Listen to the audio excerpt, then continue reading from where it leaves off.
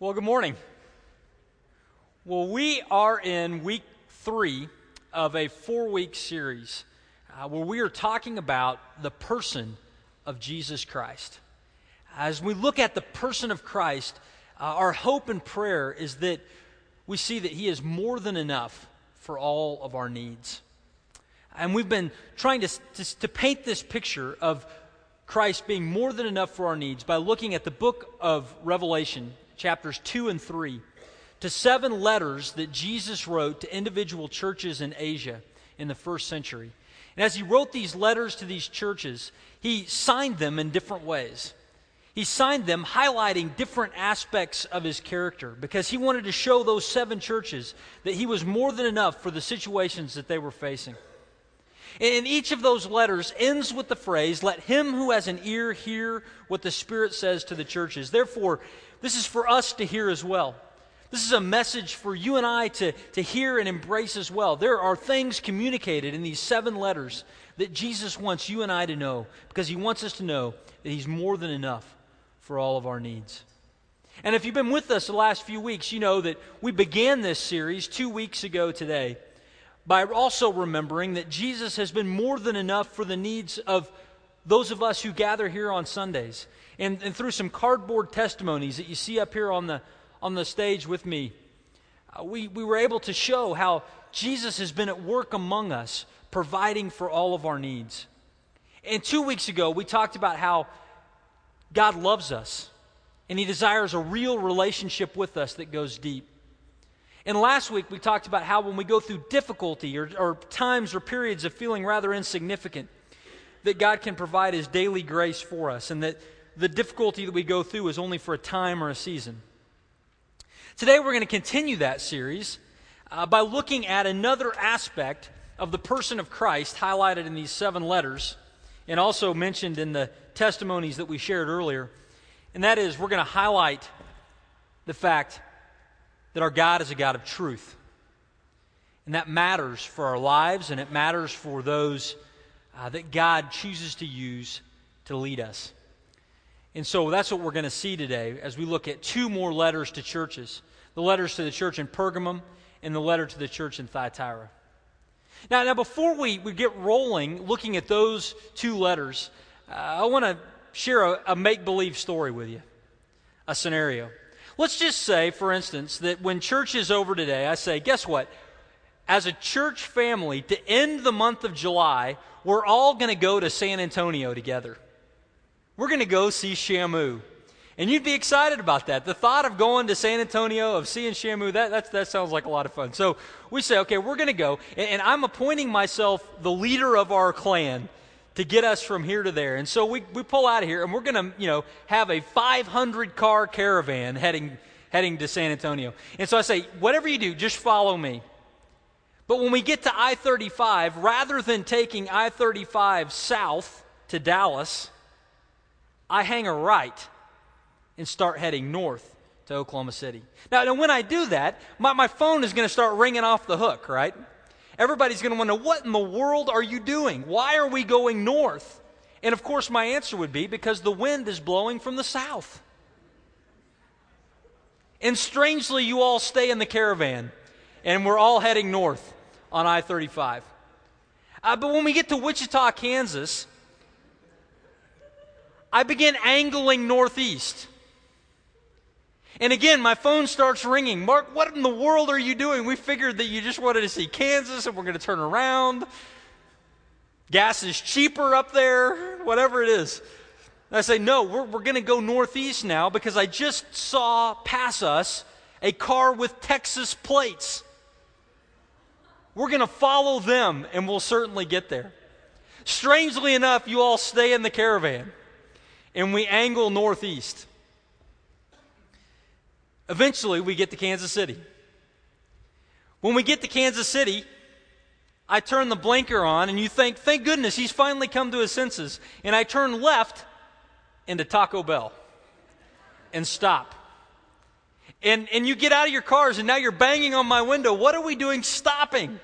I say, we're here. Don't you see? It looks like the Alamo. They have Tex-Mex inside.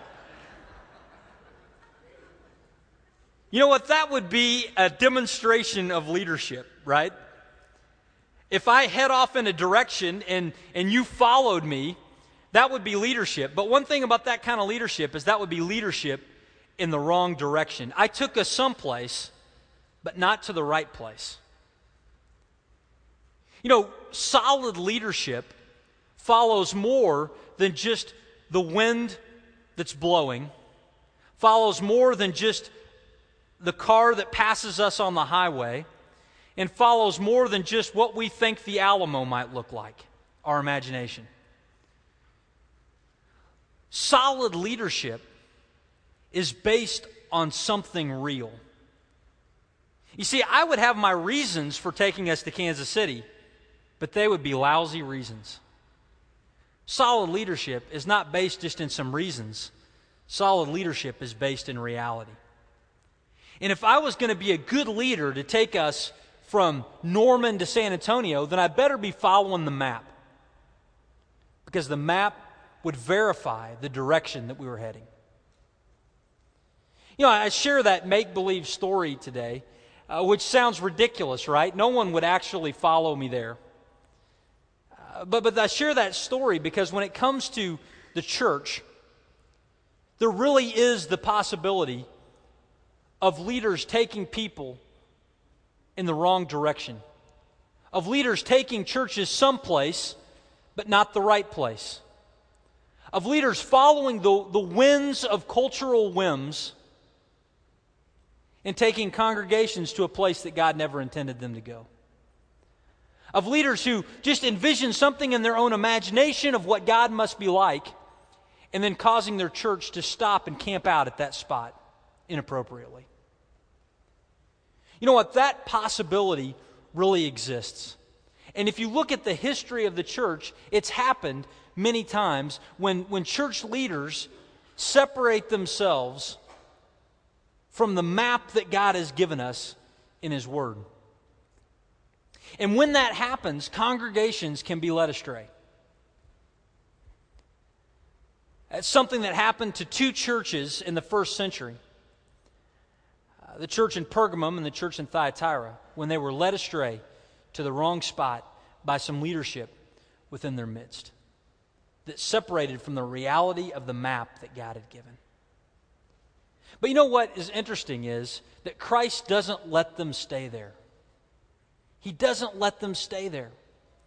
Jesus Christ is Lord of the church. He cares desperately about where people are, and He's revealed Himself to us in a specific way so that when the church begins to veer off, Christ will intervene and cause correction to come. We see that in these two churches. You know what? That ought to give us a lot of comfort, and we're going to look at that in just a moment. But before we do, I just want to share a real-life example of this.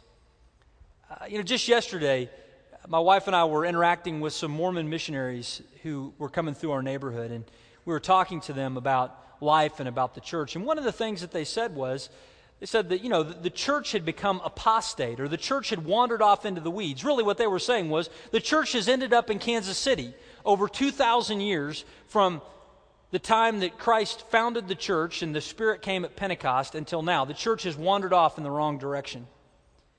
And, of course, their solution is that Joseph Smith is the corrective measure to take the church back to the right spot.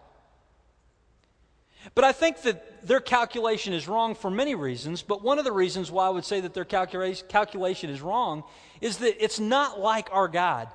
It is not like Jesus Christ to stay hands-off with His church and allow us to stay in Kansas City when He wants us in San Antonio. It's not like our God. It's not like Jesus Christ to allow the church to be led by lousy leadership. As a matter of fact, Jesus wants more for us than lousy leadership. He wants us to follow Him in His truth. And we're going to see that this morning by looking at the book of Revelation, chapter 2, verses 12 to 29, and the letters to the churches at Pergamum and Thyatira. So if you got a Bible, open up to Revelation chapter 2.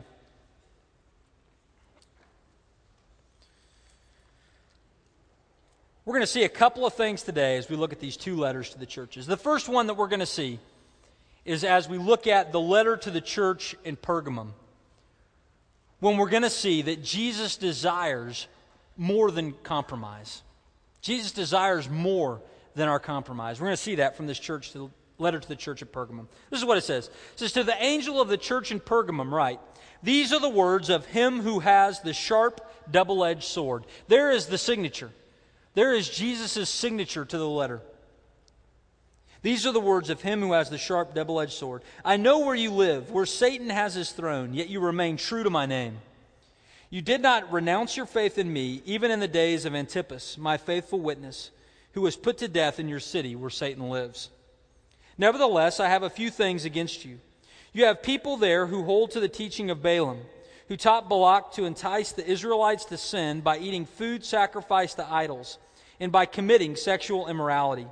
Likewise, you also have those who hold to the teaching of the Nicolaitans. Repent, therefore, otherwise I will soon come to you and will fight against them with the sword of my mouth. He who has an ear, let him hear what the Spirit says to the churches. To him who overcomes, I will give some of the hidden manna. I will also give him a white stone with a new name written on it, known only to him who receives it." And so to the church in Pergamum, Jesus writes and says to them, "I desire more than your compromise." Now, where do we see that in the passage? Well, we see that in the signature that Jesus gives to them. In the signature that Jesus gives, the part of his character that he identifies as vitally crucial to them at this point was the fact that he was the one with the sharp, double-edged sword. Now, what did Jesus mean when he said that he was the one with the sharp, double-edged sword? Well, I think that one of the things that's helpful for us is to remember something about the city of Pergamum. See, the city of Pergamum was a provincial capital in that area. It was a very important city in that area of Asia. And within this city of Pergamum lived a governor who would have had something known as the right of the sword. See, the governor of Pergamum would have had the ability to take a double-edged sword and to execute anyone with it that he chose. That was a very significant power, and it caused people to live in fear of the governor, because at his choice, at his whimsy, he was able to execute judgment. Apparently, many people had seen him wield that kind of power, including the church at Pergamum, who saw their friend Antipas killed, as we see recorded in verse 13. See, to this city, this church in a city that was used to the governor being the one who held the sword in his hand and who had right of the sword, Jesus writes to them and says, "Hey, guess what, church in Pergamum? I'm the one who rightfully holds the sword." What was Jesus saying to the church in Pergamum? To the church in Pergamum, Jesus was saying, regardless of the fear and terror that an earthly leader is able to put upon you, regardless of the chaos and the anarchy that seems to result from someone who is yielding power in an inappropriate way, regardless of what you might be feeling because you're living in that environment, I want you to know that I'm the one who's really in control. Just as an outlaw or a bandit might be able to hold people hostage with a gun, it's the police officer that holds the gun with the proper authority. And Jesus was saying he was the one who had the proper authority. He was the one who rightly held the sword. He was the one who would be able to judge the earth and all of its inhabitants. See, Jesus was reminding the church in Pergamum that he was the one who was in charge. But more than just reminding them that he was the one who was in charge, there's something special about this sword that we see in other spots in the book of Revelation. You see, the signatures that Jesus gave in Revelation 2 and 3 to the letters to the churches were echoes of the vision that John saw of Jesus in chapter 1. And in chapter 1 of Revelation, we see something special about the sword that Jesus was to judge the earth by. This sword was coming out of his mouth. Verse 16 of chapter 1 says this, "In his right hand he held 7 stars, and out of his mouth came a sharp double-edged sword." The book of Hebrews in chapter 4, verse 12, tells us more about this sword that comes out of the mouth of Christ. Describes it as the Word of God. Hebrews 4:12 says, "For the Word of God is living and active, sharper than any double-edged sword. It penetrates even to dividing soul and spirit, joints and marrow. It judges the thoughts and the attitudes of the heart." You see, what Jesus was saying to the church in Pergamum when he writes them this letter is that he is the one who holds the sword, and he is the one who is able to judge, and the judgment that he will give will be on the basis of his word. He speaks truth, and that truth penetrates our lives and issues to us God's holy standards. Jesus writes to the church in Pergamum and lets them know that he is the one who holds the sword. Now, why would Jesus highlight this to them? I mean, part of it certainly is because of the right of the sword that the provincial governor would have held. But I think the other reason why Jesus highlights this aspect of his character was because the people in Pergamum had gotten sloppy with the truth of God. They had begun to compromise. And it started with their leaders and went on down through some members of their church. Now, the city of Pergamum was a place that was pretty rough when it came to the religious climate. This was a major city, and in this city there were 4 temples to various pagan cults.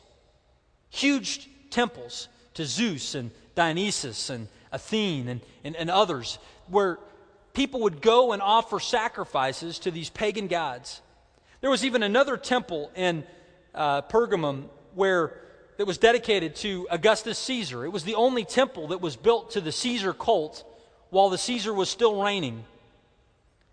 Augustus Caesar, of course, was the Caesar that ruled Rome when Christ was born. You see, this was a city that had lots of pagan worship in it, and in each of these pagan temples there would have been seats of power.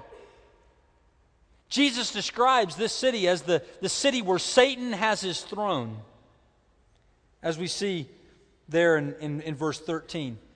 The city where Satan dwells. I think when Jesus is saying that, he's reminding them, hey, I'm aware of the fact that you live in one of the roughest religious climates in the entire world. You live in this city where all of these pagan cults are happening. You live in a city where the temple to Caesar Augustus actually stands, where the pressure for you to bow down on your knees and to say Caesar is Lord is greater than maybe any of the other cities where your neighbors live. Jesus recognizes that they were living in that difficult place, in that difficult environment. He also recognizes that as they're living in that difficult environment, that they weren't caving in to the pressure. He acknowledges that they were remaining faithful to his name, even as they were experiencing difficulty. He says, you did not renounce your faith in me, even when some of you were killed because of your belief in my name. They wouldn't even say, I'll follow Caesar now, when one of their brothers was killed. And Jesus sees that, and he acknowledges them for that. However, Jesus also says that even though you're remaining faithful to me in name, you're beginning to compromise your relationship with me on the basis of truth. And that was the problem. You see, Jesus said that at the church at Pergamum, there were people who had begun following the teaching of Balaam. Now, we hear that and we go, what in the world are they talking about? The teaching of Balaam. That sounds bizarre to us. Was there a pastor in the church in Pergamum named Balaam or Balak? What was he talking about? No, Balaam and Balak, that's talking about an Old Testament story found in the book of Numbers, chapter 25, and Numbers, chapter 31. It's a story about how Balaam decided to take out the nation of Israel and their allegiance to God by trying to compromise their convictions. Balaam talked to some Moabite women and convinced them to go and seduce the Israelite men so that they would walk away from their God and follow into the evil practices of the Moabites and their pagan religion. That was what Balaam did in the Old Testament. He attacked the people of God by having them compromise their beliefs. And ever since that time, any leader that asked the people of God to compromise towards their surroundings was seen as someone who was standing in the tradition of Balaam. And so in the church in Pergamum, there were some teachers who were encouraging the members of that church there to compromise their beliefs. Specifically, they were trying to get them to participate in some of the pagan practices of their city, celebrating these feasts to idols, committing sexual immorality, probably referring to temple prostitution, and taking part in that practice. See, apparently there were some leaders, some teachers within the church in Pergamum who, though they would say that we're with Christ no matter what, wanted to begin to compromise to allow their church to look a little more normal amidst their surroundings. And so they would encourage the people within their church to participate in a pagan festival and worship an idol here and there. They would encourage their people to maybe visit a temple prostitute, that was okay practice at the time. They had begun to compromise the truth of God to be more palatable to their surroundings. And Jesus sees that and he says, I want more than your compromise. I desire more than that in my relationship with you. And he says, you need to recognize this and repent of it. Otherwise, I will come to you, and with the sword that exists in my mouth, verse 16, I will fight against you. In other words, you better clean this thing up. You better turn back to me, because I don't desire your compromise. That was the word that Jesus gave to the church in Pergamum. But the question is, what does that mean for us? What does it mean for us today? Is it true for us also today that Jesus wants more than our compromise? Absolutely it is. Let him who has an ear hear what the Spirit says to the churches. Jesus desires more than that we compromise. You know, as believers in Christ here, most of us would not be willing to walk out this door and say that suddenly we were going to follow Allah instead of Christ. To walk out this door and say that we were Hindu instead of Christian. To walk out this door and say that we're a Buddhist instead of a follower of Christ. Most of us would not make that step. But you know what? There's all kinds of subtle pressure upon us to compromise on the truths that God has revealed to us in the map of His Word. And what's interesting to me is that to the church in Pergamum, the leadership that took people into those areas of sin were coming from the leaders of the church. And so the question is, in the American church today, is there some lousy leadership in spots that is leading the church into error? You know what? I think that there is. I think that there are some spots where decisions are being made and leadership steps are being taken that are taking the church away from what is revealed about God in the Scripture into error. You know, one of those things that we see deals in the realm of homosexuality. Now, one thing that I think is totally clear is that the Bible doesn't categorize homosexuality as anything but a sin similar to many others that all of us here are sinners. All of us have sinned in some way. But you know what? There's a pressure, an undercurrent within our culture that's wanting to say that suddenly it's no longer okay to call homosexuality a sin, as the Bible does. Now, it's not okay for believers to hate those who struggle with this sin, but the culture would want us to go even beyond that. The culture would want us to actually say that it is no longer something that is in the category of sinful.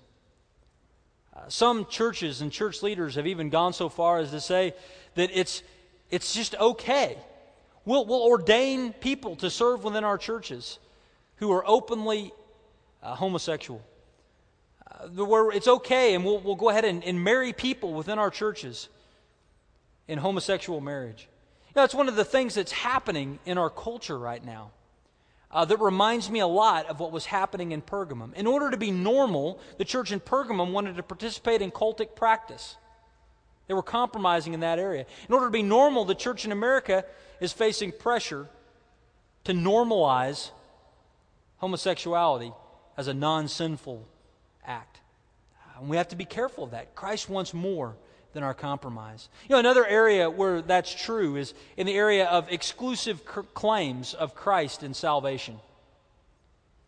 You know, Jesus says in John chapter 14, verse 6, I am the way, the truth, and the life. No one comes to the Father except through me. That exclusive claim of Christ is something that's very clear in Scripture. However, it's something that our culture doesn't like. It's something that sounds too exclusive.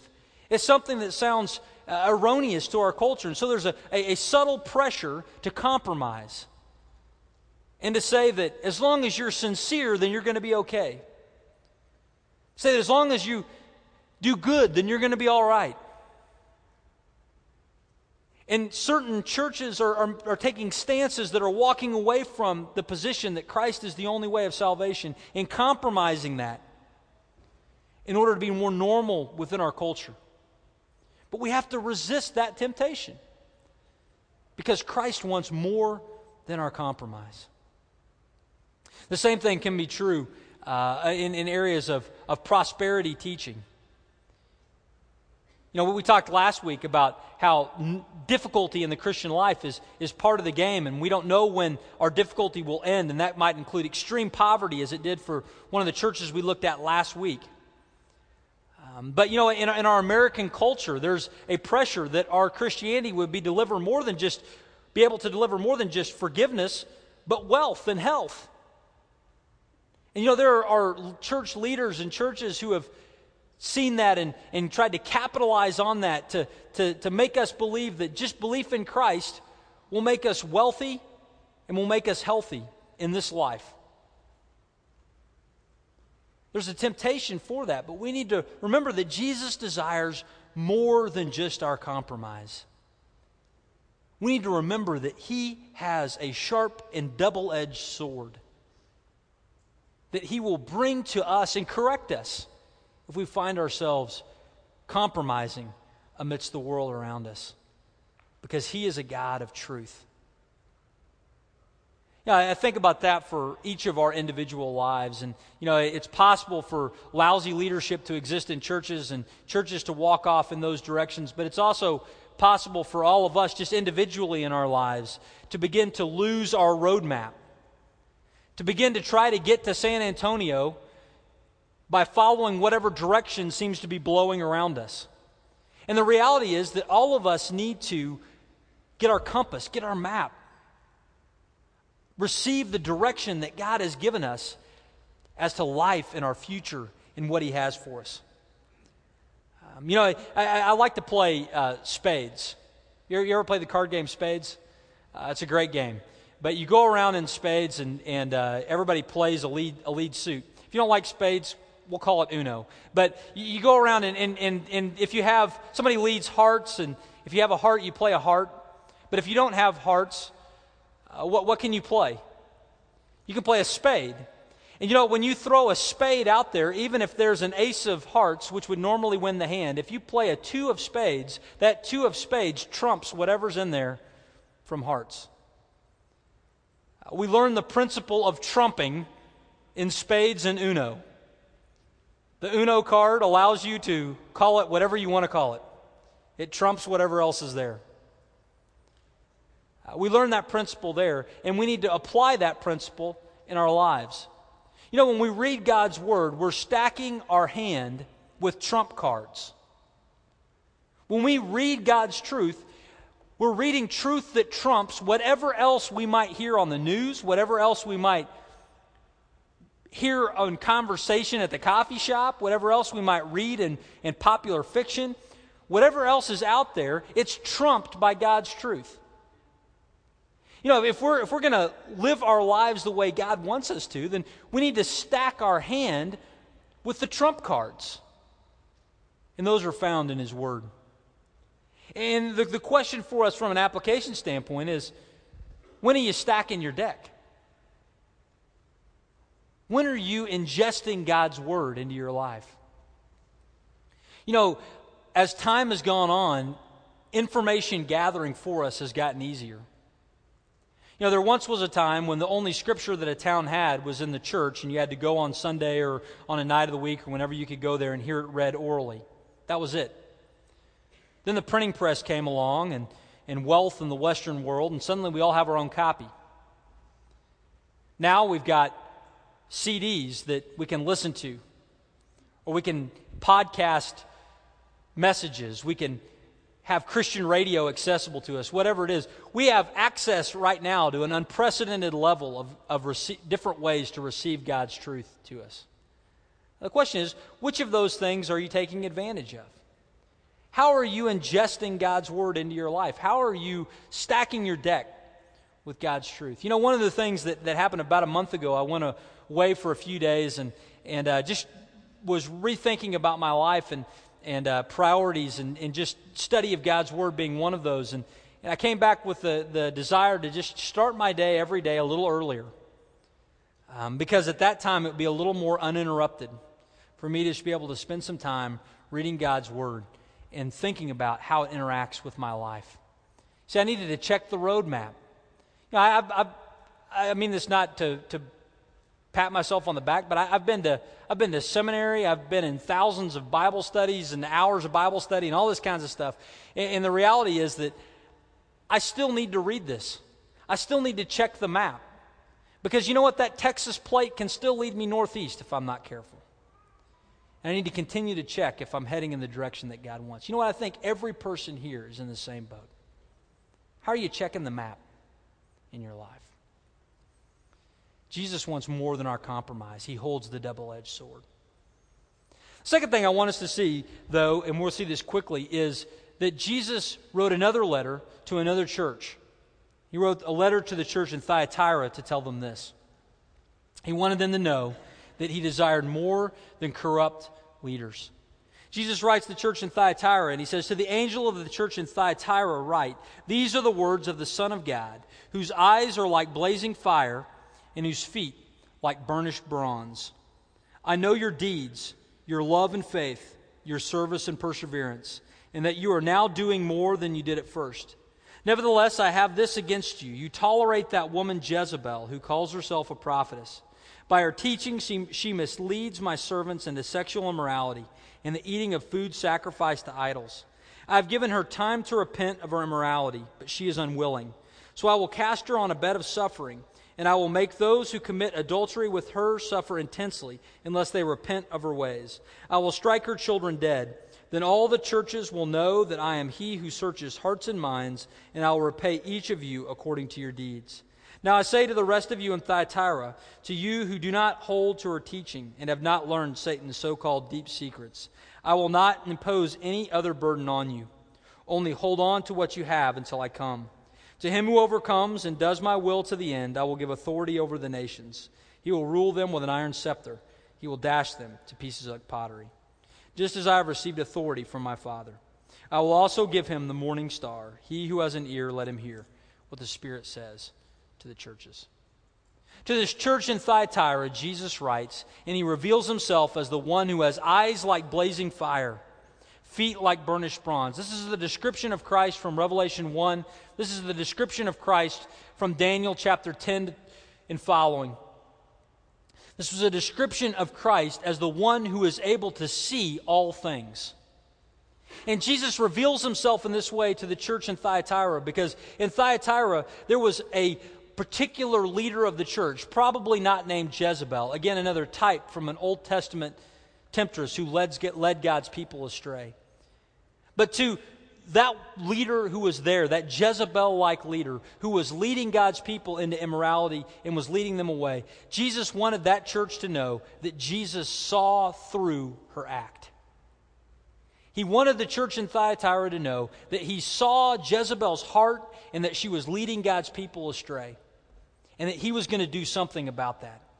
And he also wanted them to know that as he saw her heart and he saw that she was in error, he also saw that in that church there were faithful people still clinging to Christ, and that he would reward them for their faithfulness.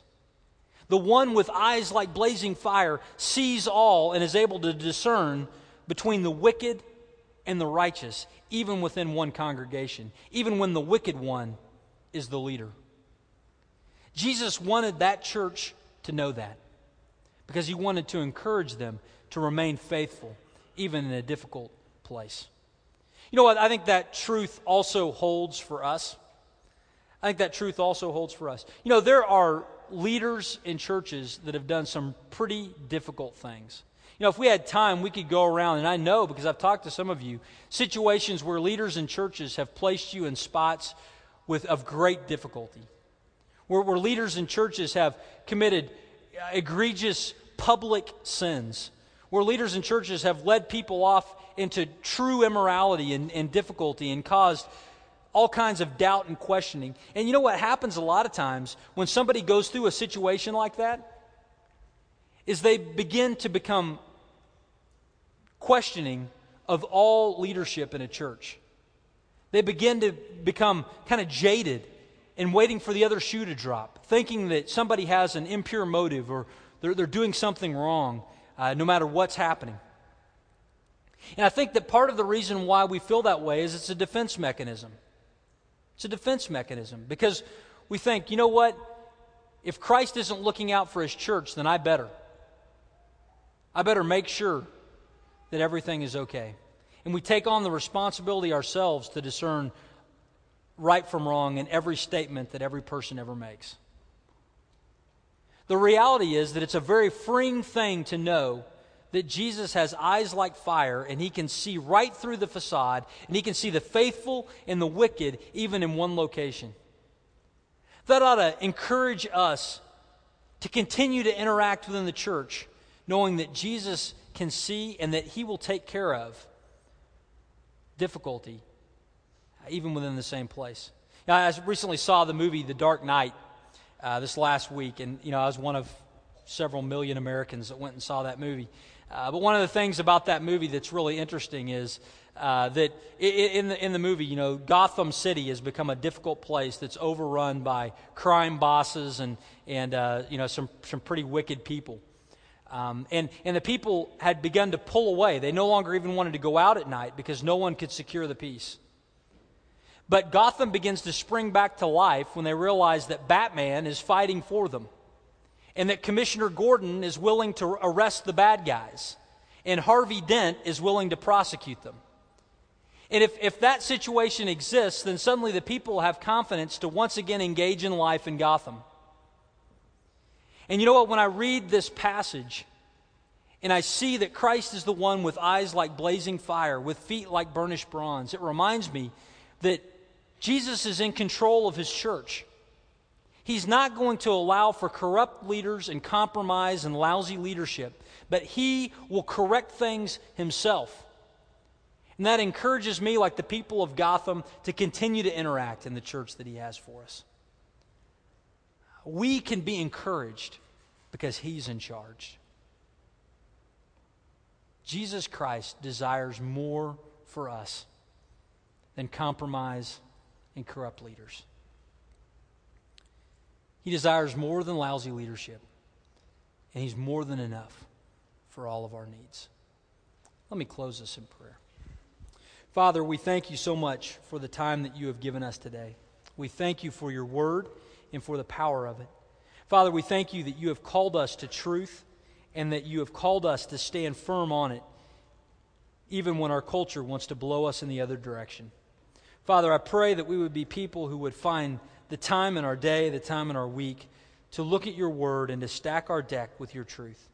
And Father, that as we do that we would be willing to be confident and bold in our interactions with others, knowing that You will take care of all of the in-betweens, all of the mistakes, all of the other. Father, we thank You so much for this time that You've given us today. And we pray that You would empower us in Your Spirit to walk in truth in the days ahead. In Jesus' name we pray. Amen.